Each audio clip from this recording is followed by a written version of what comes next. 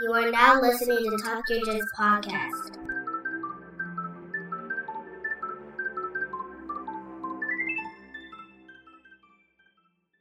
Welcome back to the Talk Your Jizz podcast. This podcast is, as the name implies, all about jiu-jitsu. I'm your host, Lamar Smith, and today's guest is a black belt who owns DVG Jiu-Jitsu located in Halawa, Hawaii. Ladies and gentlemen, Garrett Whitman. Hey, Lamar. Hey. Hello. Fantastic, sir. How are you today? Super. Pumped. Man, that's good. That's always good. Any day you get to do jiu-jitsu is a good day. I was like, you can sit down and talk or train jiu-jitsu is always a good day. That's right.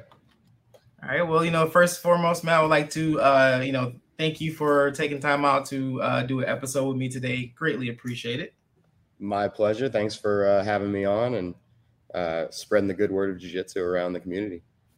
Yes, sir, man. So without further ado, if you want to formally introduce yourself again, by all means, and let's hear about your jiu-jitsu journey. Yeah, sure. I'm Garrett Whitman from Cypress, California, originally. Grew up there, started training when I was 18 in Costa Mesa under Professor Mike Tomaselli, who is a top black belt under Master Joe Moreira, and spent my whole apprenticeship under Professor Mike and got the opportunity real early to teach a kids class. He gave me the reins of the kids program, and, I ran with it and got a lot of experience through that. I think when I was a purple belt or a brown belt, he started handing off a class here, a class there for the adult classes. So I've been teaching for going on 12 years, I would say now. I was barely a blue belt when I started teaching, so. Yeah. Man, that sounds like me. yeah, it's such a lucky position to be in, because there's those little spots inside of an academy there's very few of them, and you got to count yourself very lucky if you're picked by the professor as somebody who's, one, got that kind of gift for teaching, and two, have the availability to be there for that class and be reliable. Because the last thing he wants to do is have to drop everything and come cover a class he thought he had covered. So, yeah, I moved to Hawaii in 2019. Actually, it was 2020, March. The pandemic had just started. I was just about to say that. Like, that's pandemic time. Oh, yeah. We flew on a flight. Me and my fiance at the time flew here. Her whole family lives here. They've lived here for going on 8 years, I would say. And so we flew here on a flight where it was just she and I and maybe 5 people behind us. And, we had double masks on. You remember the N95s that were coveted? We had that on. We had like a bandana over it just to be safe. Everybody was real worried, and, but we got over here safe and sound and set up shop here. My in-laws, my father-in-law, his wife, and their 4 children were training at an academy in Kaneohe, which is about 5 miles from here, maybe 6. And they were training, 4 days a week. And I just started teaching privates out of my backyard to him and his family and a few of his training partners, and got to meet their instructor, Professor Brandon Gross, who has become my business partner. We decided to team up, and last September we opened DVG Jiu-Jitsu here in Halawa. Yeah, and so there's 2 black belts in the house, and so we have a packed schedule and got a lot of people in the doors, and things are going really well over here. Awesome. So how did you discover? I usually say how did you discover jiu-jitsu, but how did jiu-jitsu find you? Because that's what it always seems like it is, like how it be. Yeah, well, I think for a lot of people my age, I'm 34. I don't know how you are. How old are you? 36. Nope, I'm sorry. Yeah, 36. Yep, 36. Yeah, you got to double check these days. We're not keeping track anymore. But I think we all found it very similar ways, that not early days, but I'd say the middle ages of MMA. And, Chuck Liddell, Tito Ortiz, watching those fights, me and my father and my uncle and my cousins and my brother would all watch the UFC anytime it was on. Back then, it was only like one show a month, right? Yeah. And so we would go over to their house. We'd buy the pay-per-view. We'd all watch Chuck Liddell knock somebody out with an overhand right. Wild overhand right. Yep. That got me, kind of, it sparked something about MMA and fighting. And, I've never been a tough guy, but when, I saw guys fight on the ground, it always seemed like, oh, this is where the smarter guys go down, and like they got to be technical and smart and tactical and use every opportunity that's presented to themselves to finish this fight. And so I always I identified as some sort of a ground fighter. When I was 15, my neighbor, who's my oldest friend, John Statz, he's a cousin of the Gracies. He's cousins Henner and Hedon in Torrance. And we didn't know much about jiu-jitsu. He trained a little bit with them, but we started pushing the furniture aside in his living room and rolling around, locking up triangles on the wrong side over on the shoulder side, and, just going after it for hours on end. I remember the rug burns, and they had this carpet that like shed all over you, you're wiping that carpet fuzz out of your eyes, and let's keep going. That just sparked it. I loved training with him, and but I was a competitive golfer through high school and college. And so in college, I delivered tile to a jiu-jitsu academy that was set to open in a couple weeks. I walked in, and there was a big burly guy, probably 260 pounds, sparring with a 230-pound former Marine sniper. And they were going at it. And this big guy, at the time, brown belt Mike Tomaselli, was just handling this enormous jack dude. And I was watching and just fascinated. And he talked me up, as any smart jiu-jitsu owner would do. And he convinced me to come back for the grand opening in a few days. And I did, and just basically never left. I started, I took jobs that would allow me to get off work in time to come to the kids' class and help out. Then refused to take any job for the next 10 or 11 years that wouldn't let me off at 3:00. Oh man, we are one and the same. Oh my God. Oh man. Just cutting the legs out from under myself career wise, just so that I could train, but it's paid off in the long run. I now get to do what I love, and I get to spread jiu-jitsu and try to instill that same love that I've always felt for it in my students. Yeah, man, that's so crazy how that works out, because I will be the type of person, no matter what day, I will go to work, no matter. And then once I started training and I started getting hooked, every job was like, I can't work Tuesdays and Thursdays. I cannot. I refuse to work Tuesdays and Thursdays. I would tell them I would give up a weekend. I will work weekends. And everyone was like, okay, you would rather work a weekend versus having weekdays off? I say, yes. Give me my Tuesday and Thursdays off, and we have no problems. What are you missing? You missing Saturday open mats, or what are you doing?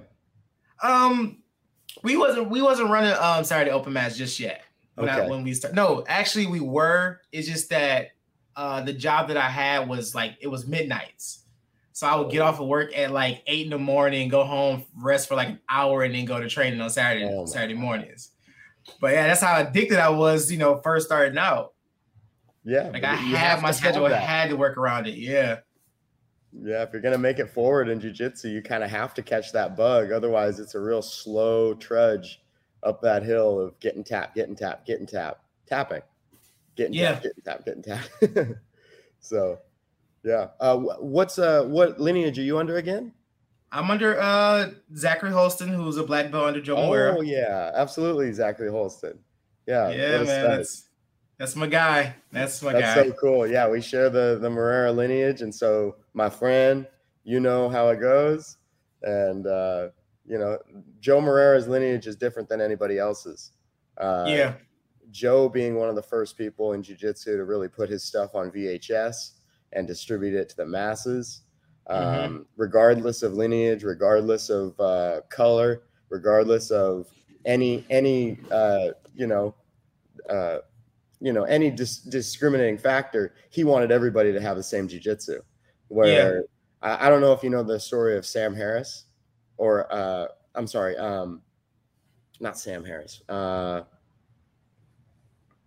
Anyway, his first name will come to me. Professor Harris used to train under the Gracies. They were pretty protective of their knowledge. They ended up kicking him out. He went to the Machados. They were pretty protective of their knowledge. They ended up kicking him out, and he found his way to Joe Moreira. And Joe Moreira said, "My friend, you can train with me." And so it's kind of like the way it is with Joe. Is everybody is his friend. Yeah, he tries to get everybody inside his family bubble, and he's very inclusive. I've always loved that about him. Yeah, I love that guy. So since you've been, a Joe Moreira guy, I always ask this question to everybody: like, how long did it take you to speak Joe? Oh, well, I was really lucky. Mike Tomaselli's school, it was Joe Moreira headquarters from 2015. That's right. Until today. And so I was lucky enough to be, once Joe was tired of smashing Mike, I became his next favorite dummy. So I'd say I was about a purple belt at the time. And, he would just, how he demonstrates his smash pass, and he'll just kind of sit there and he'll look around at people. Sit there, yes. While he's talking and sweating in your eyes.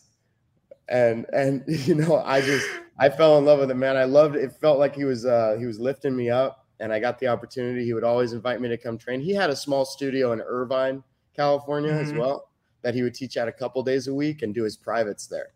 But he was at Mike's Academy Mondays and Wednesdays without fail for years and years and years. And I got the opportunity to learn Joe really, really quickly.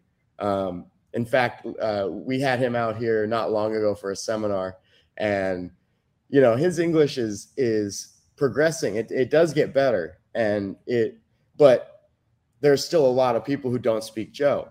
And so as he's teaching, I'm trying to find moments where I can kind of interject and almost translate for people. And he looks at me while I'm doing it. He goes, "Why you do this? I speak in English." I know, right? Yeah, and I was just like, "Oh, you're right. Absolutely. Let me just quiet down and go back to the background." But he's one of a kind, and I just love him so much. He's given me so many opportunities through his black belts, Kami Sefdari, Ed Beneville, Pat Tassin, James Baran, all these black belts that he had in the Orange County area. They gave me opportunities. I've trained a bunch with Cub Swanson. I've trained a bunch with all of their top guys. And it's thanks to kind of, just always being around Joe. And I was actually in Joe's corner with Professor Mike for Joe's last competitive match against Adelson Salza, where he ended up breaking Adelson's ribs to end that match in a smash pass that he baited. In a smash pass. And wow. And, that was super inspiring for me to have two. I think they were both coral belts, black and red at the time. Going at it out on the mats, and the whole gym was just silent watching these two guys go at it. It was unlike any other match I've ever seen. Imagine like 10, 15 years ago having Hickson compete against Jean-Jacques or something like that. That's what it felt like for us. So it was just a magical moment that just inspired. That's awesome. And that's the video that I show, because my instructor showed me this video so many times when he was talking about Joe, Joe's famous smash pass. He's like, Joe broke a guy's rib with this pass. And we like, really? So he pulled the video up, and I can't tell you how many times I watched that video, and to feel that smash pass from Joe is surreal, man. It's so surreal. And like you said, like he will be so in the moment where he'll get you in a smash and just stop and just start talking. I've been there the last couple of times Joe has come to Detroit and did a seminar when he worked smash pass. He was doing what was it? I think it was just a bulldog pass, and it was one of those, and he went for it, and I think in the midst of him talking, a white belt asked him a question, and Joe, just being Joe, just stopped in the middle of the smash and got comfortable and started talking. So I've got details for you. So I'm under there like, all right, Joe, he's gonna stop talking in a minute. I'm just gonna hold out. He just kept going. I think I was like about 2 minutes in. I'm like, all right, I'm under here. I'm under here. It's like getting caught in the north-south joke, man. Nah, not yet. No, we ain't got that one yet. Oh man, he's gone. Has he visited you lately and spread his principles and his rules? Always, man. His principles. Yeah. My principles and rules. Yeah. You know, his principles and his rules are, and I try to, because I have a lot of influence here on the island. You know, Clark Gracie makes a lot of appearances here. We actually have a Clark Gracie seminar coming up on Sunday. Awesome. But, you know, he's a super young, like he's about our age. He's strong. He's as Joe would say, he's flexy. And so he's capable of a lot of the things that you and I are, but Joe being 60 or in the neighborhood of 60, Joe is no longer going for wild, crazy stuff. Yet his jiu-jitsu still works, and it's because he throws out all the junk that is body flexibility, strength dependent, and he just uses the things that work structurally and for him at the age that he is. And you know, he emphasizes this the way you're going to do for the rest of your life. And once I'm his age, you know, I see myself rolling a lot more like Joe than like me. So, yeah, you know, I'm kind of trying to cherish the moments that I have now where I can do the flexy stuff. And I'm looking ahead to see what I'm going to have to do in 20, 30 years.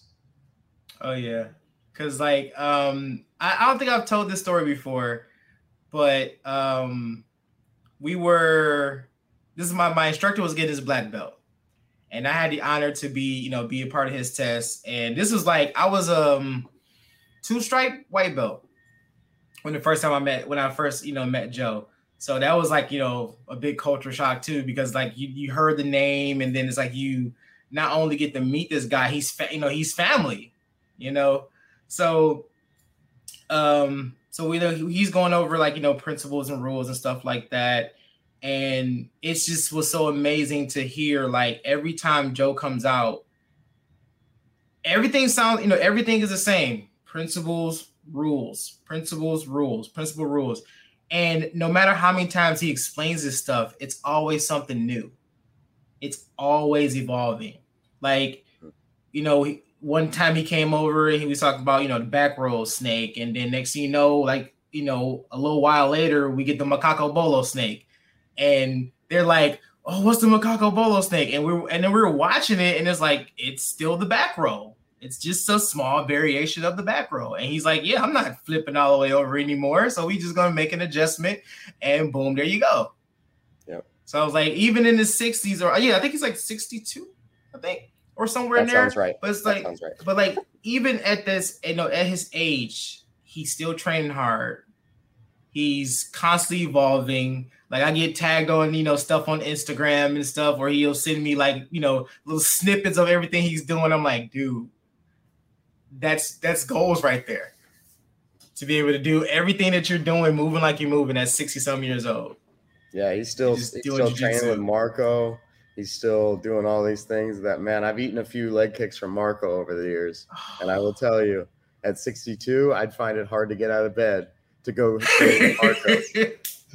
That guy can hit. Crazy, man. Yeah. They're just super motivated, and to see somebody like be able to, because I see a lot of people, and by the time they're in their 40s, they're looking ahead to retirement in most careers that people do. But when it comes to jiu-jitsu, the juice just gets sweeter, and it seems like he's more motivated than ever to, I'm going to Poland. Like, he just got back from Poland.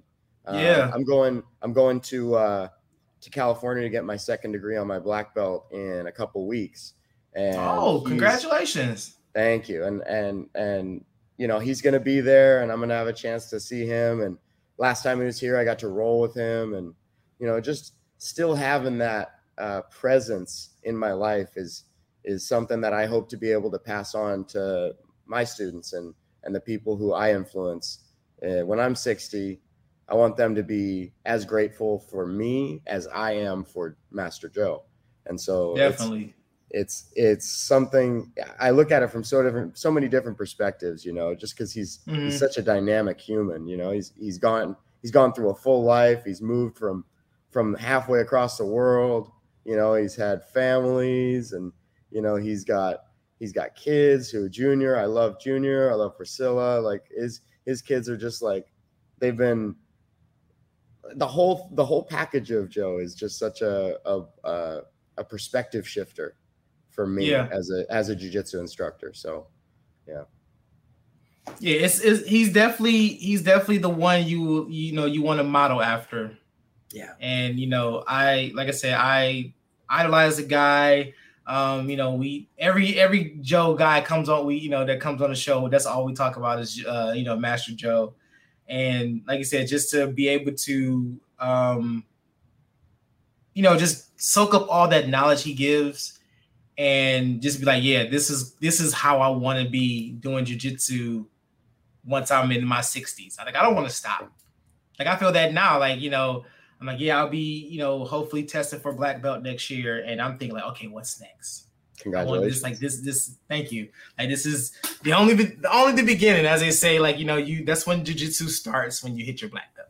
Yeah. I like to tell my students, like, as you progress, yes, you get more of a bird's eye view and you can see more of what can happen in jiu-jitsu, but you're also, you're so much more aware of where you lack and the things that you don't do well yet, because you have that heightened awareness, that heightened experience. You're just so much more aware of your shortcomings. So, my professor, Mike Tomaselli, he does I think my black belt test took 10 or 11 hours. And, it's a 10-page front and back, full of positions, technique, sweeps, everything you've got to demonstrate. And for me, being an instructor, I had to teach it to a level that he would be satisfied with. And, Joe does something very similar for his guys that he promotes. Oh, yeah. And so I don't know. Does Professor Holston do the same thing? Yep. Yeah. Everything Joe does, like testing wise, from like, as many techniques, rules, principles, different positions, that's our test. Yeah. And, that's opening a business and seeing you want it to be a successful business. Mike, my professor, he was much more focused in the purity of jiu-jitsu, of being like, okay, you're going to have to be a hard dude and you're going to take your lumps, but you better keep showing up, and I'll keep investing in you as long as you keep showing up. Right. But there's not much hand holding in the Joe Moreira lineage, in my opinion. But, opening a school here, especially in Hawaii, where, not everybody is a super athlete, not everybody. Jiu-jitsu is a very big part of this community, but they have the same problems on the mainland of, there's a 98% or a 90% attrition rate through white belt, where you only maybe get 1 out of 10 people are going to make it to blue belt. And I would say that's the case at most academies around the world. And so our goal when we opened this academy was to have that flipped on its head, and to have it be 90% of the people who start jiu-jitsu, they get their blue belt at the very least. Not just from a business perspective, but from a self-defense, a life perspective. We want to make sure that people get the most out of jiu-jitsu that we can offer. And so, we've concentrated very hard. My business partner, Professor Brandon Gross, he's worked his butt off creating an intro to jiu-jitsu program that is pretty comprehensive. It teaches them all the positions, teaches them the basic submissions, teaches them all the transitions between those positions and some very common situations that happen. So once these folks make it through that program, they graduate up into our complete schedule. They can attend all of our classes. And it's not like you and I had it, where our first day we just got smashed. I don't know about you, but I got smashed. Yeah. A lot. Yeah. And I didn't even know what was happening. You know, you don't even, you're like, what was that? You'll ask people. Whereas our guys, by the time they start rolling, they're like, oh, was that the Kimura? And that was from side mount, right? Okay, what did I do wrong? They're able to take their failure right at the beginning of rolling. They're able to take that failure and do something constructive with it, instead of taking 6 months, maybe even a year, to even catch on to what's happening to them. Because we do some hand-holding in those first 6 weeks, and it really does make a huge difference in the quality of jiu-jitsu fighter that we have in our academy. We've got some gnarly 3-stripe white belts. We've only been open 8 months. And all of our guys who, I would say the highest ranking person we started from 0 is 3-stripe white belt now. And those guys are good, man. You know, I have to tire them out before I'm able to hit easy submissions. There are no easy submissions until I tire them out. Whereas most people at most schools, you know, 8 months in, I'm still catching easy submissions on those people just because they don't know what positions they're in danger in. What arm positions are stupid to put your arm there, you know? And so we've just seen a rocket launch of success in our new students, and a lot of experienced jiu-jitsu players are attracted to the kind of theory that we have going here too. That's awesome.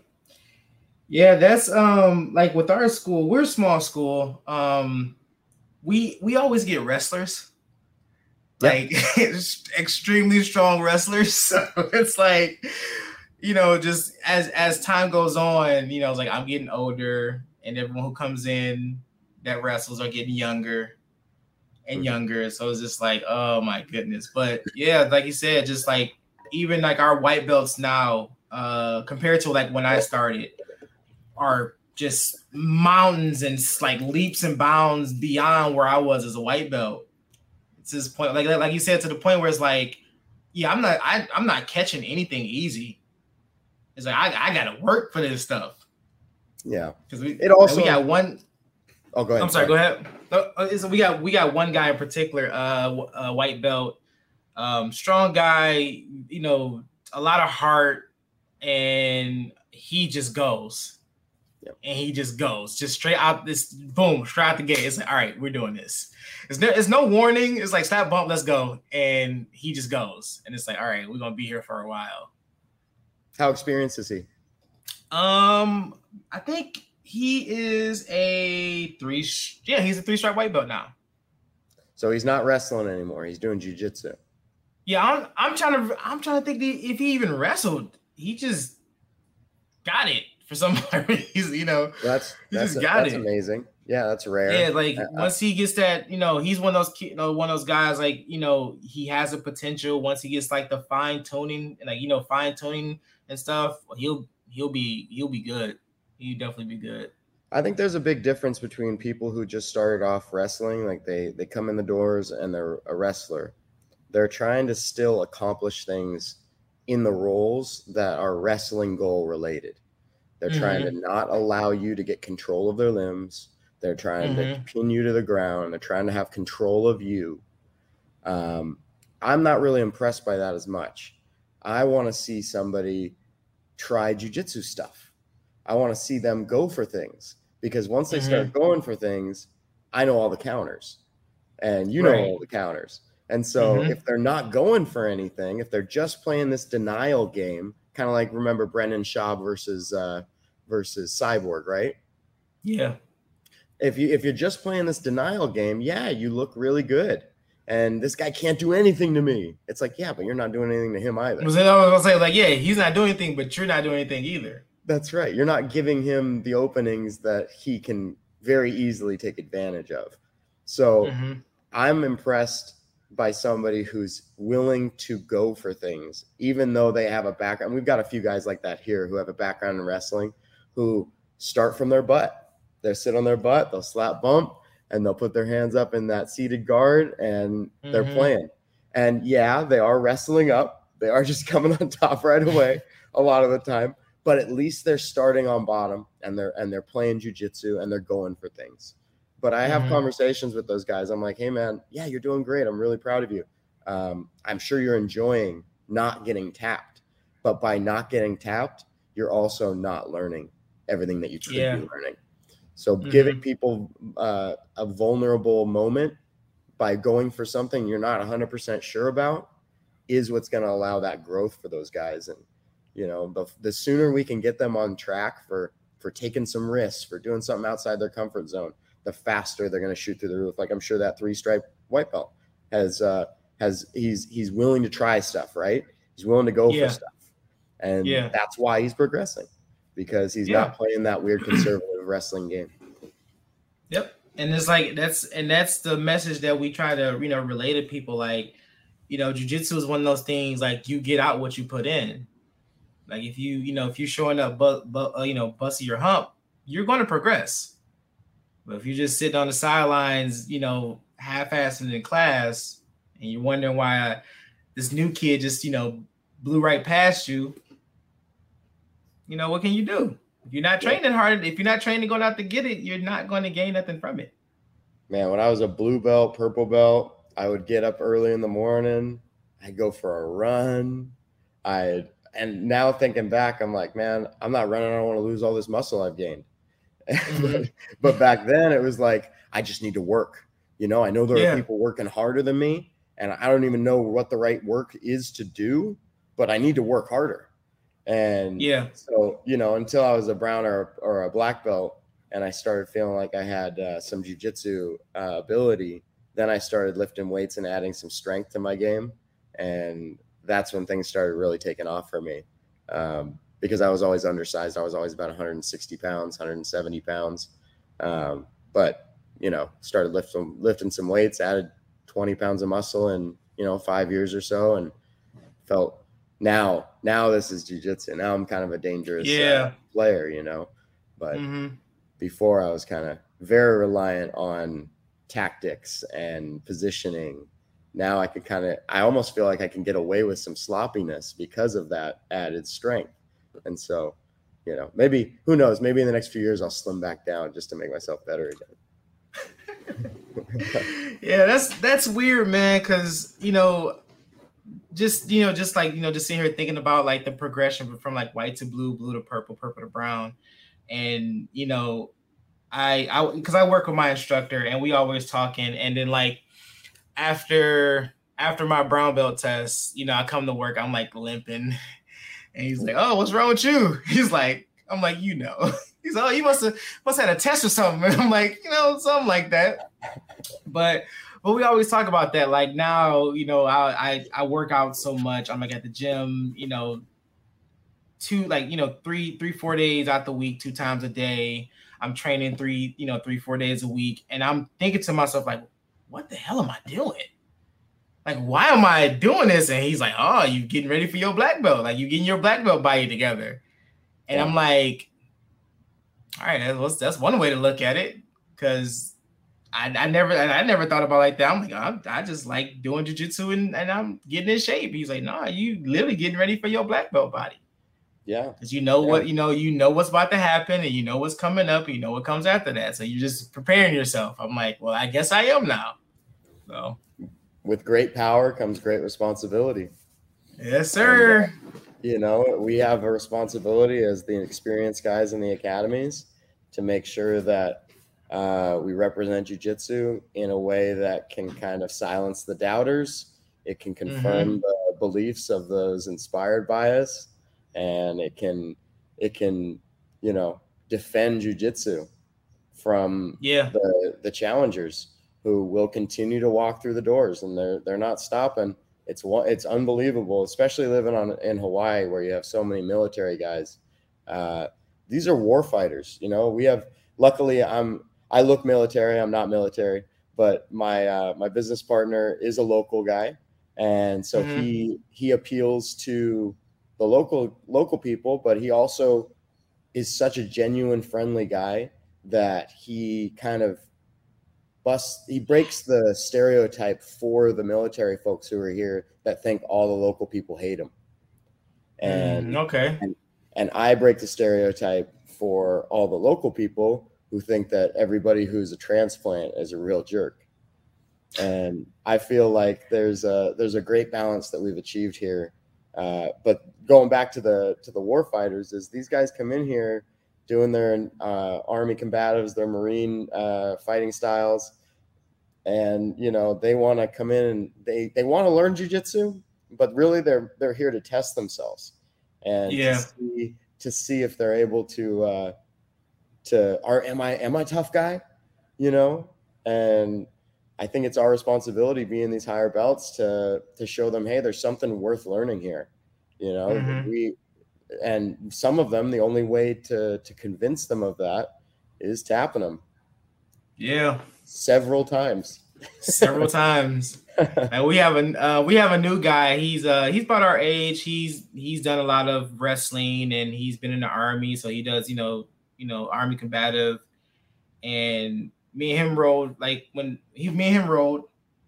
and then I'm just kind of like just filling him out, and he's very, very aggressive, very, very strong.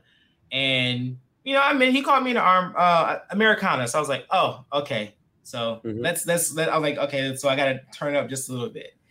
So we're playing. I'm just kind of like just being a little lazy about it, and he's working. He's transitioning, trying to pin me down and pass guard and everything. I'm just recomposing, and we're going. And I think he had me in bottom side, and all I heard was.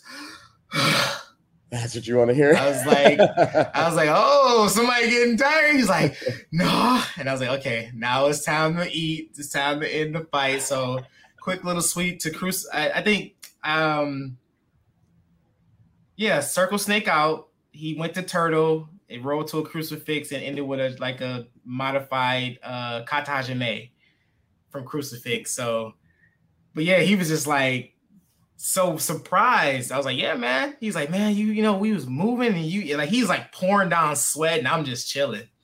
Yeah. I'm like, I'm cool. I can go again. He's like, man, I'm like, cause you using all this energy. You just want to just do this. Yeah. So it's like, once I felt that your body shift, your energy started to drain, and you took that big gasp of air, I was like, yeah, it's time to kill now. Yeah, I like doing that. From time to time, but now that I'm a black belt, you have a little bit of a responsibility to not smash, kind of like you were saying. You were letting him work and you were keeping yourself safe, and that's why you weren't tired, is because you knew in areas where he didn't know whether he had to go hard to hold on to you were like, he might have side mount here, but I'm pretty safe. I got my frames in, I'm okay. I'm okay. But my favorite thing to do is as soon as the bell rings, you can feel their body kind of relax, and you go, oh, no, keep going. and they realize that I'm the clock. That beep doesn't end the round. I'm going to tell you when the round's over. And so sometimes I'll just make somebody go like 3 rounds with me and just let them quit. Let them say, okay, I'm done. Oh yeah, that's so fun. And it just lets them know, and it gives you an opportunity by creating that situation. It gives you the opportunity to describe exactly what you described, which is, hey man, you were going really hard because you didn't know where you had to go hard, but I wasn't going as hard because I know where I need to go hard and where I don't. And you need to, put your head down, study, focus on when somebody's teaching, listen hard. Learn, watch the more experienced guys roll, see when they're working hard and when they're able to relax, and that's how they're gonna reach the next level, and you're gonna create an army of just monsters over there. Yeah, and because I've learned that from my instructor. When I started, training, and I really got the rolling, and we would roll, and I'm just trying everything I can, and he's just chilling. humming. He might say something crazy, or he'll hum a tune or start singing, or he'll start talking to other people in the classroom. And it would be so frustrating. Because like, dude, I'm trying to kill you, and you're having conversations with everybody else right now. Yeah. But as time goes on, he started teaching me that, like, just you got to relax, you got to breathe, you got to learn how to be comfortable being uncomfortable. Once you can get to that point, everything else just kind of falls into place. So like, I think this was like mid blue, all like, half a purple, to purple, where I was like, okay, let me put this into theory, and that's how it became. Like, I would chill, I would start seeing, I'm like, okay, let me see if I can get away with talking to somebody else, or let me see if I get away with just humming a song. But now I'll be in the middle of a role teaching other people across the room. That's right. Yeah. Be rolling. I'll be like, I'll be in bottom side. I'll be peeking out like, hey, fix your bases over there, and just go back to fighting. Yeah, I can totally relate to that. Absolutely. Yeah. It's so funny, man. It's so funny. People. It's like, hey, how are you keeping track of what's happening in their role, and you're still beating me up over here? It's right. Pretty mind-boggling.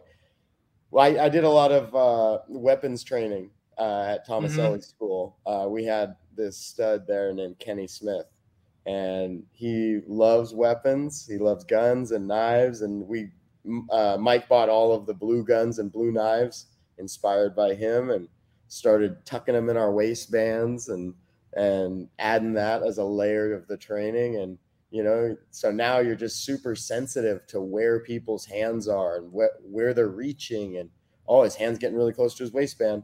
You gotta pin it down. But yeah, just having that extra awareness, the higher up you get, allows you you have more bandwidth to work with, so you can kind of pay attention to what's going on around you. You're like, oh man, who thumbs up this song? Who did? This is my playlist. Who put this song in my playlist? I know, right? It's great. Yeah, because we, one thing that we always kind of go back and touch on every now and then. Like, he will have like two people just roll. Like, you know what? You two in the middle just roll, and it'll just go for just a quick little minute. He's like, all right, that's all what you do. Start again. But close your eyes. Close your eyes and roll. And so we have those random classes where we'll roll blindfolded, or like I said, we just sit there and close our eyes, and it's just like amazing to see they're just how they so much stuff opens up more because you're not focusing on what you're seeing. And I'm like, that's how we're able to do that. That's how me, and our instructor in the other brown belt, we're able to do that because we've been here before. Like, we know, I don't have to look at you to know, okay, you about to lift your, you about to lift your knee, or your arm, tensed up because you're trying to, pass or trying to get an underhook. Like, I can feel all that. Like, I don't need my eyes to do jiu-jitsu. Right. Like, once you start to understand that, that's when, everything just goes whoa. Yeah. Absolutely. Yeah. I've never done blindfolded. I close my eyes a lot. One of my favorite things to do is to have everybody roll with two tennis balls. We do that too. Yeah. And I got that from Mike Thomaselli, and it gasses out all the guys who are strength dominant because they can't hang on. And so everything gets movement gets added in areas where they'd normally be able to park it and take a rest. And once you let go of those balls and once you put them off to the side, then the game seems like it just opens up. It's like working in a tiny little section of it. And then you take the balls out and you just go, okay, now Kimura's are back. Now my wrist control is back. I got that Dagestani handcuff again. You guys can't stop me now. But if there's grips allowed from the jump all the time, some people get dependent on those grips. Same thing with sight, if you get dependent on what you see instead of where his weight shifts, you're going to miss. You're going to be late to doing whatever you need to do, for sure. Yeah, we definitely done the tennis ball drills. It's what he'll do is he'll have the lower belts have one tennis ball, so they'll obviously have a free hand. Us will have two. So I'm like, come on, man. He's like, nah, you're upper belts. Y'all be fine. Y'all take the 2, they'll take the 1, and then you guys roll. But yeah, because like it gets you out of that mindset of trying to just like, just hold on so tight to your opponent, and all you doing is just pulling and everything. So by the time the round's over, your arms are spent, your fingers are hurting, because you're just like, you're just tight like this, like for like 4 or 5 minutes. Yeah. So you know the feeling like, after a competition gi round where your fingers have been holding on to a grip, just right up here. Oh yeah, I was all in there. Just your forearm looks like your calf, giant, veiny. I need a banana. All right, for sure, man. But that's exactly the same thing we do, man. So yeah, using different ways. It's so hard to open people's eyes to what they need to be focused on, and trying different things, and having them start like situational sparring, having them just start from a position like we do. We have our intro program, we've got our fundamentals class, and we've got our mixed level classes.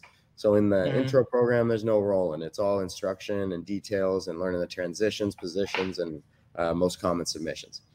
Once they get up to the fundamentals program, that is our blue belt curriculum. That's all the techniques that I and both myself and Professor Brandon believe a blue belt needs to have in order to deserve it. And so at the end of that class, we're introducing those folks who aren't comfortable going up to the mixed level where all the sparring is. We give them king of the hill or king of the mat, where, for example, yesterday I was teaching north-south escapes. And so I taught 3 escapes. And at the end of class, I said, okay, you on top, north-south, you on bottom, north-south.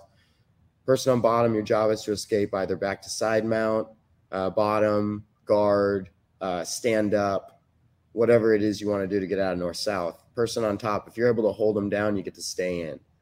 If you're the person on bottom and you get out, now you're on top. And in 5 minutes, because those rounds are only 30 seconds long, and in 5 minutes, everybody in the room just dumping. Yeah, it's a 30 seconds at 100%, not 100%, but at like a good 80% go time. Yeah. And they're able to do it without getting hurt because you're not going for submissions. Right. Yeah. It's not a submission class. And sometimes we'll have a submission style class, but it gives people that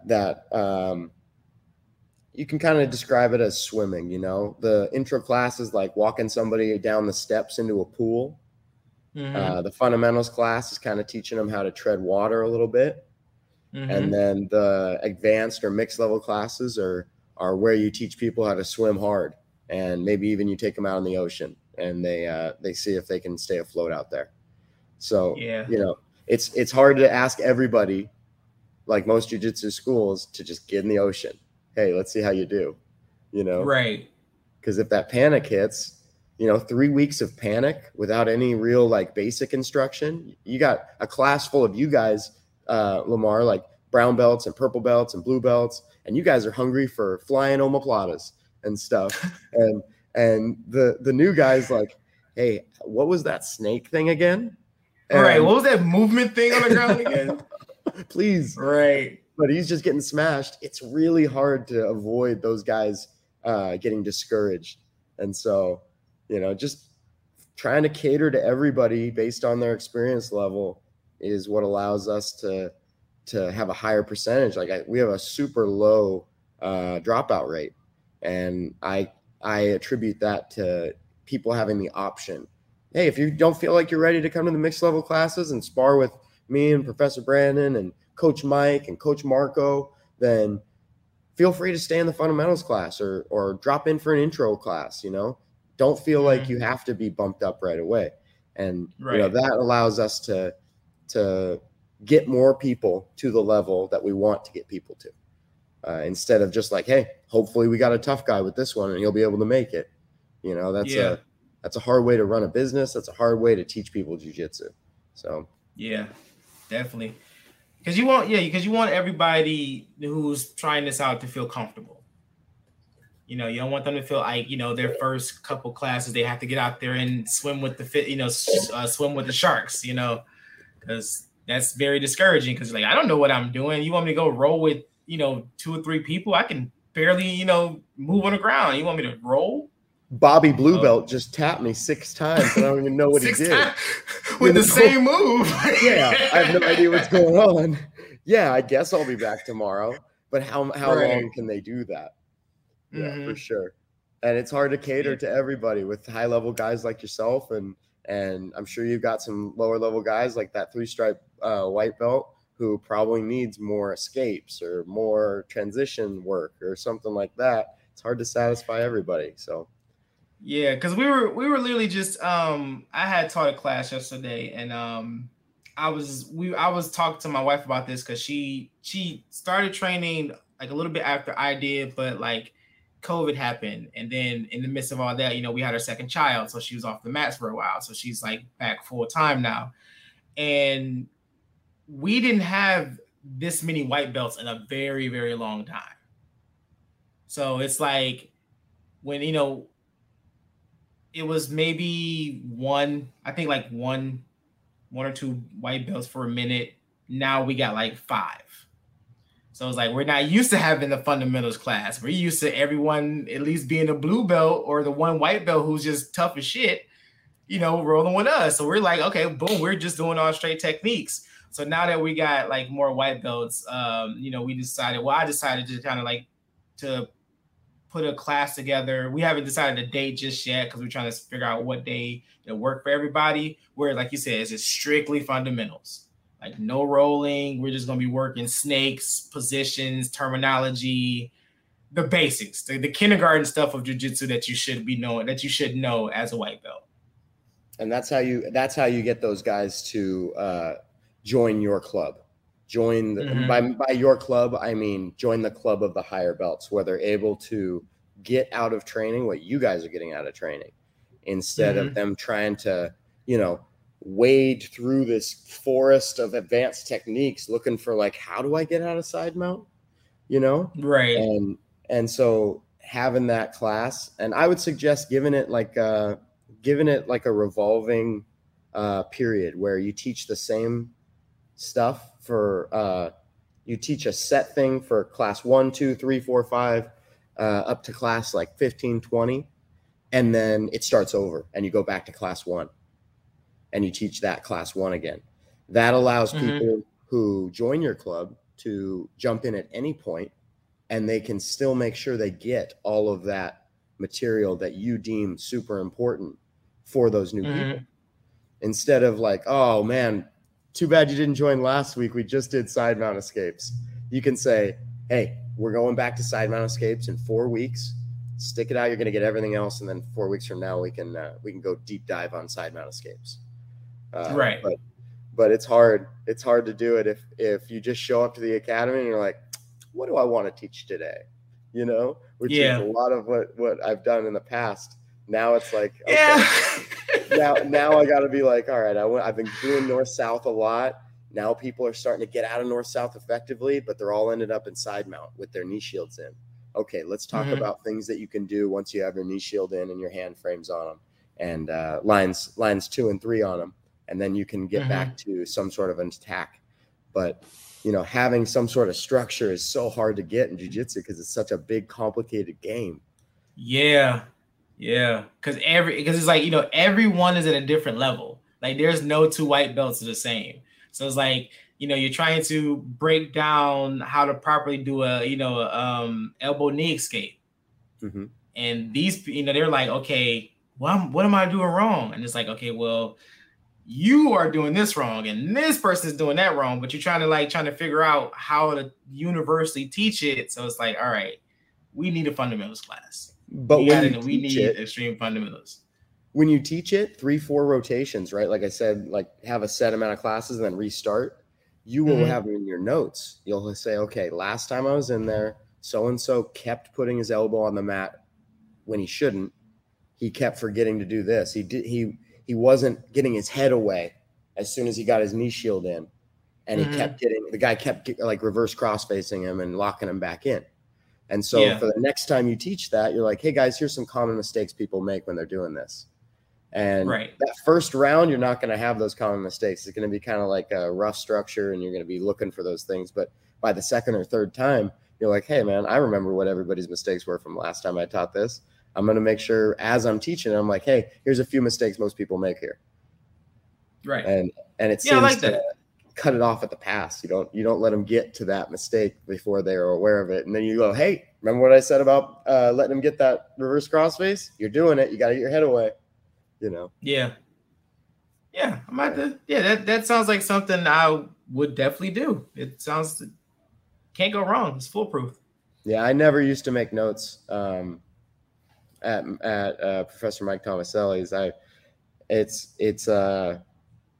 His style is so precise. He's such a great teacher that I felt like I could absorb the techniques and just embody them, and they'd be part of me, and then I move on. And at the time I could, but now when I'm responsible for so many other people and their comprehension of it, I need to be a little bit more detail oriented and be like, make sure, this is, once you do this, then you can do that, Yeah. Instead of like, here are the 4 things that need to happen. You're like in this order so that they work the best for you guys.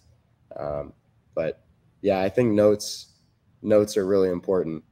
There's something called the Jiu-Jitsu journal. You can buy it on Amazon. My wife got me. Yeah, my wife got that for me for Christmas. I mean, no, I'm sorry, not Christmas, for my birtday. Oh, it's good, man. It's good. Yeah. Yeah, I was like, where was this at 6 years ago? Where was a lot of this stuff 6 years ago? I know, right? Like, where was this 6 years ago?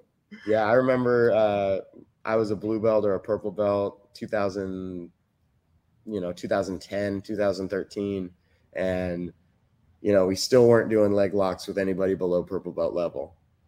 And nowadays, Can you imagine a school being like, oh, you got to be a purple belt before we teach you leg locks? And then they go online, they're watching Fight to Win. Everybody's getting submitted with heel hooks and dog bars and all this nonsense. And, they'd come back and they'd be like, hey, why aren't you guys teaching us leg locks? It seems to be everything that's working right now. And so, you got to evolve with the times. So the game is changing, and we have to with it. Got to, man. You got to evolve, man. You'll be stuck in the past. Yeah. So you have plans to open your own school, or are you happy to stay with Professor Holston? It's one of those things that's kind of been up in the air, and I love the idea of opening my own school. Obviously it's going to be what we do now. And me and him talked about it so many times, and he's been like cool with either idea. He's like, if you want to, open your own school, you got my support. I'm gonna help you any way I can. If you want to stay here and teach, you can. So it's kind of one of those things, like I said, it's in the back of my mind, but I haven't gave it a lot of thought yet. Yeah. So, well, I love the idea though. It can be a source of great pride. It can support your family. The biggest thing that I think we did that made it more of a support your family thing is advertise and make sure that you, in those first 6 months, you got to spend, what was it, about $1,000 a month on advertising, just to make sure that the people in your area know that, hey, we're a jiu-jitsu school. We specialize in getting people started. Come by and check us out. We guarantee you'll enjoy it. And, just by advertising, it's been, it's grown to, we're a huge school. I would say that humbly, I would say we're the 3rd largest school in Hawaii now in 8 months. Wow. I was going to say, it's such a short time. That's amazing. With one school. There are some schools here who have 3 affiliate academies, but any one school, I would say we're the 3rd largest school. And, I would say we have somewhere in the range of 250 white belts. And so having that many white belts is a result of us focusing on people starting and being willing to show them all the details that we wish we had been shown front and center when we started. Oh man, I know, right? Man, there was this guy at Tomaselli's named Christopher Schalmer. He's a great guy. His nickname is the Buffalo. And this is the 230-pound Marine who Mike was sparring with on the day I dropped off the tile. And wow. You know, I just got my butt handed by that guy for like, I want to say 10, 11 years before I started, you know, having a moment here or there, surviving the whole round, you know, making him panic when I go for something. But, you know, if I had been handed, you know, the white belt blueprint, you could almost say, you could see how somebody could get ahead sooner in terms of survival instead of just, you know, having to learn from their death over, like Kenny in South Park, you know, you just die in every episode, you know. Every episode, man. It's like, dang it, man. I keep getting caught.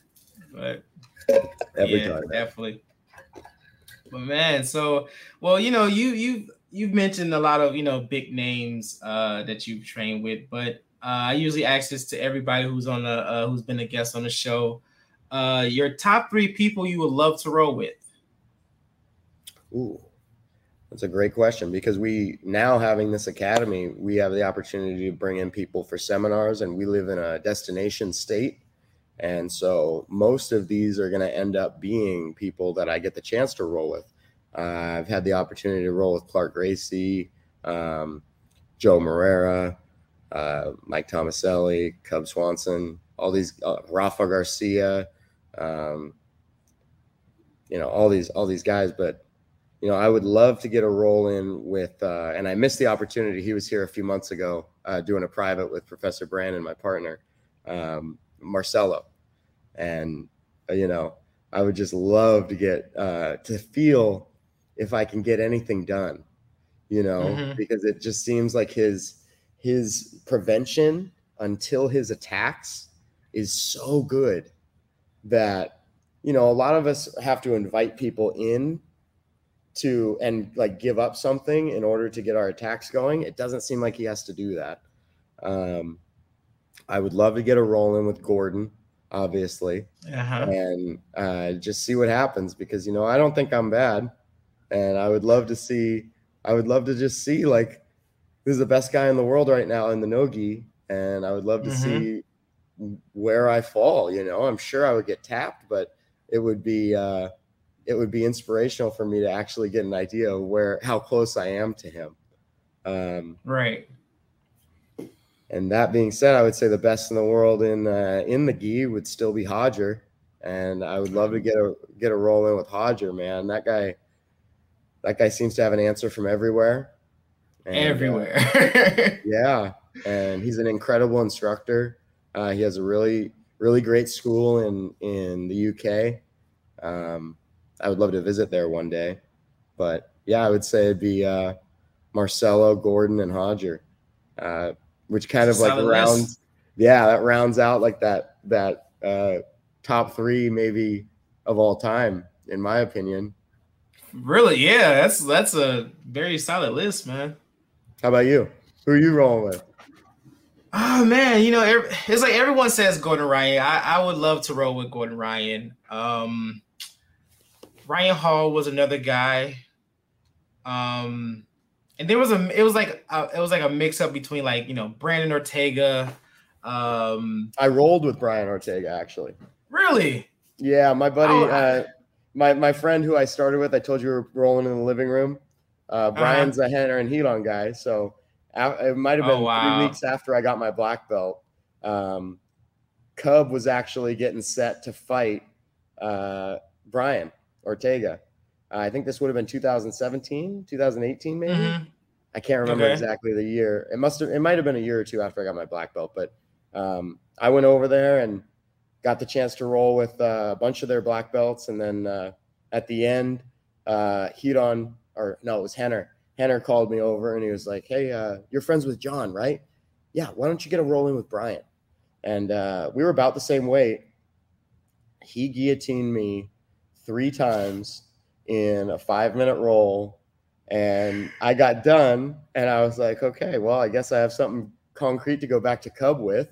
You know? I went back to Cub Cubs manager and I are really good, or former manager. He sadly passed away a few years ago. Kami Safdari. I went to Kami and I said, Kami, you tell him to watch out for that guillotine because it is nasty. And what did Cub end up getting caught with? But the guillotine. And I think that moment, that occurrence actually pulled me into their camp a little bit more because they were like, oh man, this guy might not be too bad. He kind of called that. So, I just, Brian's really strong for his weight too. Really strong. Yeah. Yeah. Very, man, just smooth. So smooth. He fights at 145. Who else was it? Nuts. Crazy.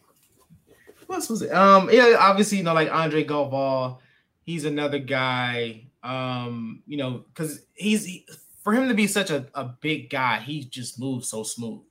Yeah. And just very, very technical. I love those. I love those technical guys like that. I mean, there's a plethora of other people because like my list changes from time to time, but those will be my main group of people I would love to row with. And I always say like the people who I've met through the podcast, I would love to eventually roll with everybody. But actually, it'll probably happen between you and I because we got the family. Yeah, connection. I know, right? So one day, if I'm ever in Michigan, I'll make sure I stop by Professor Holston's school or maybe your school one day. And man, I would love to have you, man. Love to be blessed on the mats with you for sure, man. Yeah. My partner, Professor Brandon, actually has showed me that the reason all these guys are so smooth and so quick and that their technique seems so clean is drilling. This guy drills a lot. And the things that he drills, he does very quickly, very smoothly, and very precisely. And knowing is not enough. Repetition is the key to doing something well. So, drill, and anything you drill, you are going to get better at. So that's so true. That's so true. All right, Garrett, man, if there's anything else, man, you got any questions for me? If you got anything else coming up for the school, for yourself, man, by all means, man, the floor is all yours. Who are some dream guests for you to have on the podcast? I listened to several of your episodes. I actually listened to the last one that the gentleman, I'm sorry, I forget his name, but he moved from Hawaii, from Maui to I want to say Idaho. Yeah, Joel. Yeah. So that guy, super entertaining podcast. Seems like a great guy. He's a real cool guy. Dedicated family man. So I have an 8-month-old son, and listening to him talk about that negotiation with his kids to get to training, it was really useful for me. I really got entertained by that. But I wanted to say that although Hawaii got really weird for a hot minute due to COVID, their jiu-jitsu community continued strong, had a lot of underground training, a lot of people who didn't buy into the BS. But the problem here is that they associated people who continued with regular life as not caring about what we call here the kapuna. The kapuna is what they call their elders. And as we all know, they were actually pretty vulnerable to COVID due to the lack of vitamin D, I think.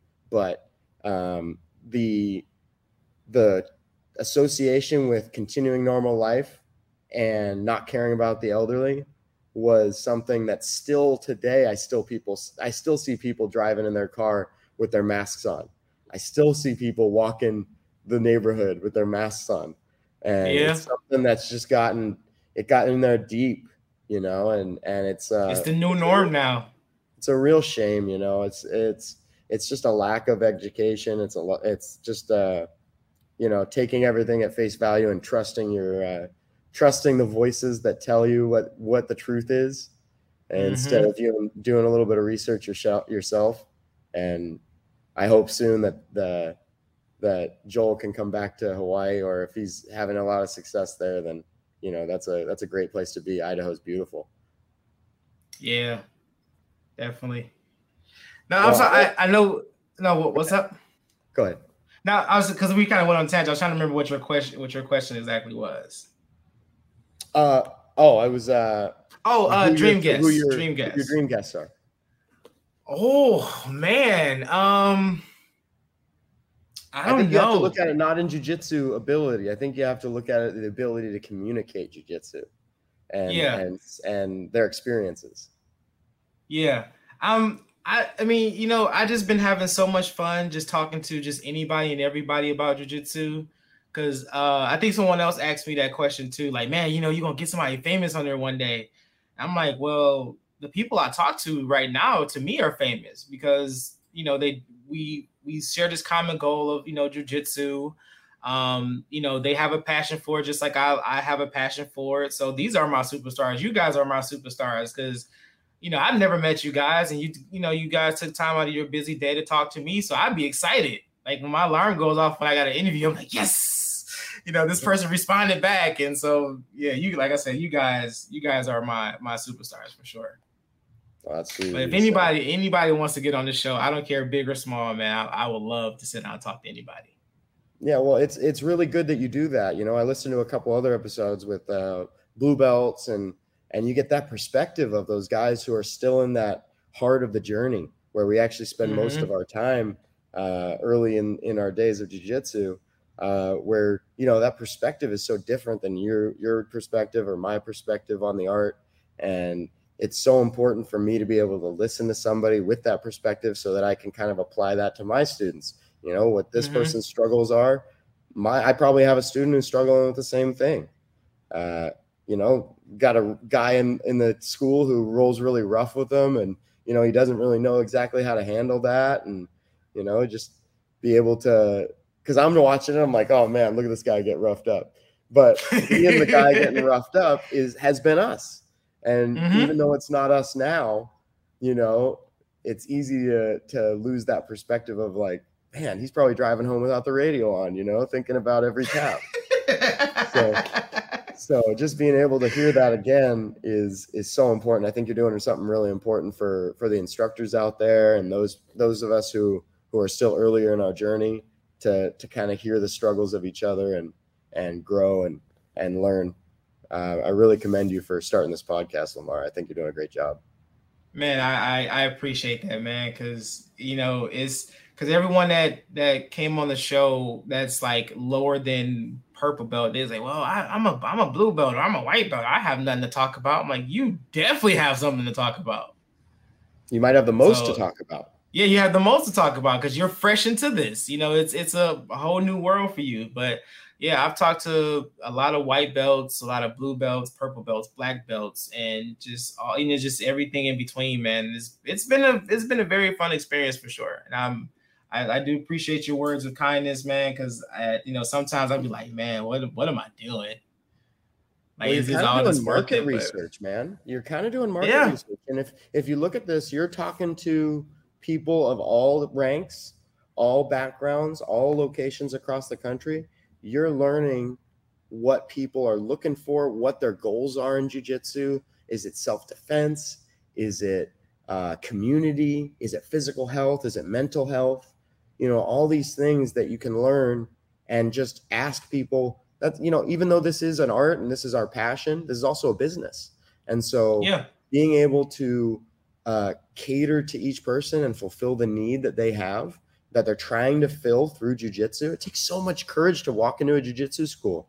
And where you get that courage from is the problem you're trying to solve. How big is that? DVG, by the way, stands for David versus Goliath. And all of us have a Goliath, and jiu-jitsu can help us become the David that's going to beat that Goliath. And it's just all about finding out what your customers or what your students' Goliath is to help them become the David that can slay it. So, amazing. I think you're on a great path, man. I don't see a reason why you couldn't do anything in jiu-jitsu from the path. Oh yeah, man. I mean, it's just come with human nature, the doubts and worries. But yeah, man, I love every time I sit down and do an episode or I go back and edit or just re-listen to them, man. I get that same happy feeling as if I'm there for the first time. So, well, you're doing great. There's no dead space. Anytime I had a moment where I ran out of something to say, you jump right in with a great question or a great conversation continuer, and like you're a great interviewer. You're doing awesome. Thank you, man. Appreciate that. Yeah, Appreciate absolutely. that. Yeah. It seems like you prepare, and like you've done enough of these where like, oh, yeah. What's this guy talking about? Because we all love to talk.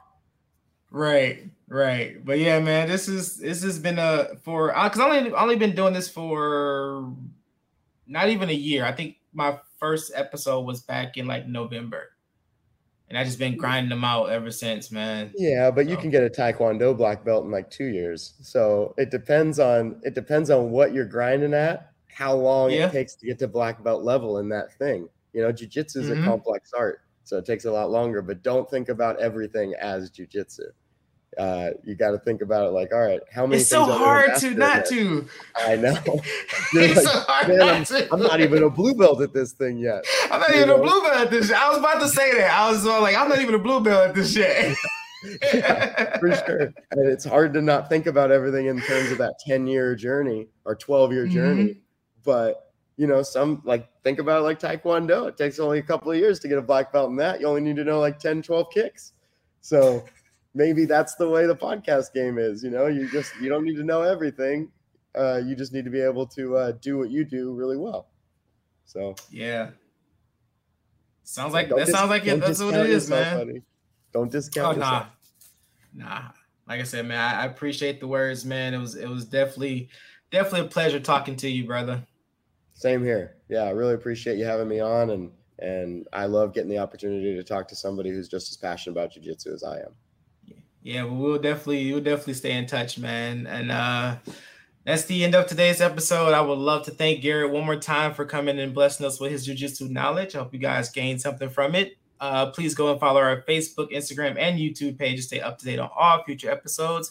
This has been Talk Your Jits Podcast. Keep rolling, keep grinding, and remember, long live jiu-jitsu. Have a great day. And we're done, my brother.